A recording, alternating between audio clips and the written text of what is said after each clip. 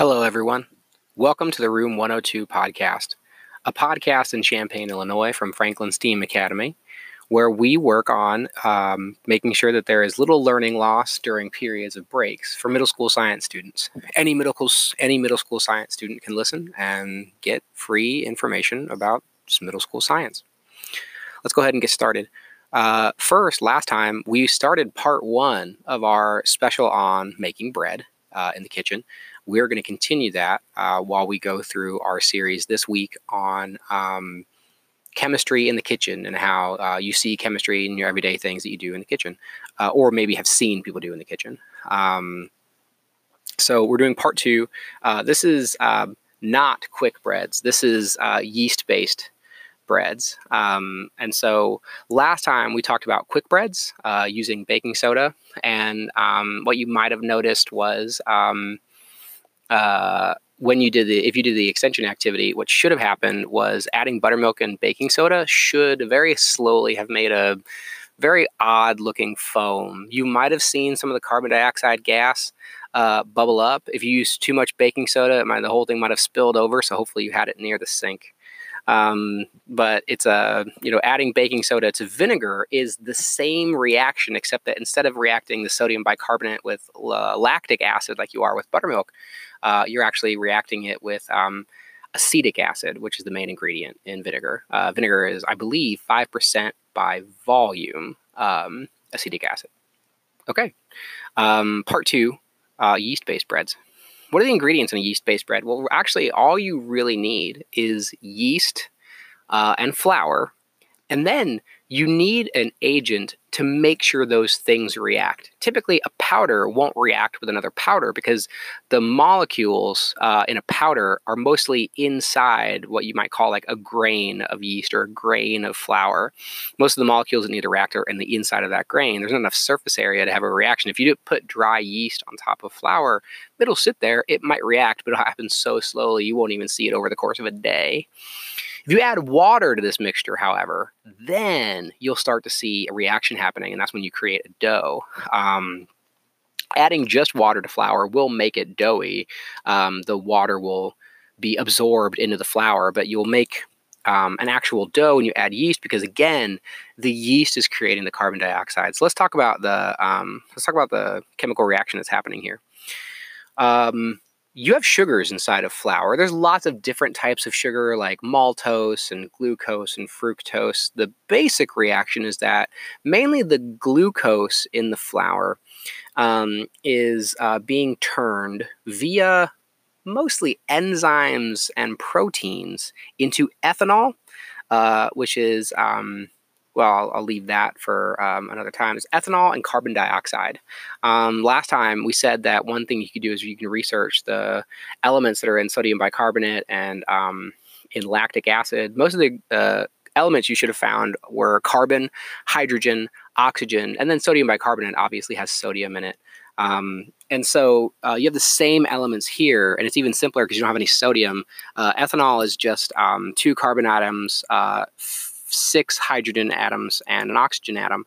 And then you make carbon dioxide. The carbon dioxide that you make is the gas that makes the dough rise. And because you have so many different sugars that are being made when you make bread with yeast bread tends to be lighter. You have a lot more gas that's being made because there's a lot more types of molecules that can be turned into carbon dioxide. This is also one of the most unique things that you do in cooking. Only really in 2 other places I can think of are you taking something that's alive, yeast, like something that has like actual like proteins and enzymes in it, and you're using that to make a new product. The other examples would be like yogurt, and like fermentation, like when you make kombucha or when you make alcohol, like beer, wine, whiskey, bourbons, etc. So only in those instances are you taking like a living thing, yeast, and you're making something else from it. So the chemical reaction is very similar to the chemical reaction that happens between lactic acid and sodium bicarbonate with yeast. It's just that the main difference is that you're using an enzyme instead of what you might call a replacement reaction, which is what's happening with when you have like buttermilk and buttermilk and baking soda. With a enzyme reaction. Enzymes are interesting. They have all kinds of different shapes, and they allow a chemical reaction to happen on its own. So there's no replacement. There's just sort of like things breaking apart. So enzymes can like break molecules apart, or they can bring two molecules together that normally wouldn't fit together because enzymes have unique shapes. It's almost like taking two puzzle pieces that don't fit together, finding the puzzle piece but it has an edge that does fit each puzzle piece, and then snapping those together to allow a puzzle to be made. That's really how an enzyme works, is a molecule of a unique shape wraps around another molecule. In this case, different enzymes are attacking the different sugars. So there's a maltase for all the maltose in flour. There's glucase for all the glucose in flour. It wraps around those molecules, breaks them apart, and that's what allows the creation of the ethanol and the carbon dioxide. The carbon dioxide is what allows the bread to rise. And we talked about how the bread rises in the last podcast.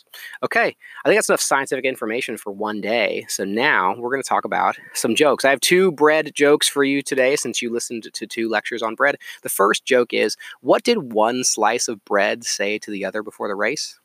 The answer, you're toast. Wonderful. And next, why did the man keep punching his doughy friend? To get a rise out of him. Oh, fantastic. Okay, so the extension activity for today, again, is optional. I try to give you one that you don't need internet for. Today, I'm just going to give you a couple options. Option number one would be to research the ingredients in yeast. If you don't have yeast in your house, then what I would like you to do is look up the ingredients to some other ingredient in bread, whether that be buttermilk or flour, and see if it lists the grains that are used to make that flour. See if you can find a bottle of yeast or a jar of yeast or a packet of yeast and find out what the ingredients are in it. If it doesn't list the ingredients, if it doesn't list all the different types of sugars or enzymes that are in there, then instead, if you can't do any internet research and you can't do any research in your kitchen to find some of these ingredients that are in these different products, then what I would suggest that you do is you could take some flour and water and yeast if you have those things in your house. If you don't, that's fine. Again, these are optional. But if you have these ingredients in your house, what you could do is you could make a batch, just a tiny batch. I would say like half a cup, if that, of flour, and add a few milliliters of water to it, and then take another bowl, add another half cup of flour, add yeast and water, and see what happens to the dough after you mix it and let it sit for 1 hour. See, after 1 hour, letting two different bowls, one bowl having flour and water, the other bowl having flour, water, and yeast, see what happens. Those are optional extension activities that you could do about bread. Thank you for listening to the Room 102 podcast this week. I know that this is a hard time. I know we're not in school. I know that we want to be learning science, even though we don't have access to science instruction, and that's important. We'll be back next week with a different series. It won't be chemistry in the kitchen. It'll be something different. If you have any questions, always feel free to email me or put some comments on the show page. If not, thank you so much for your time. Stay safe out there and have a wonderful day. Goodbye.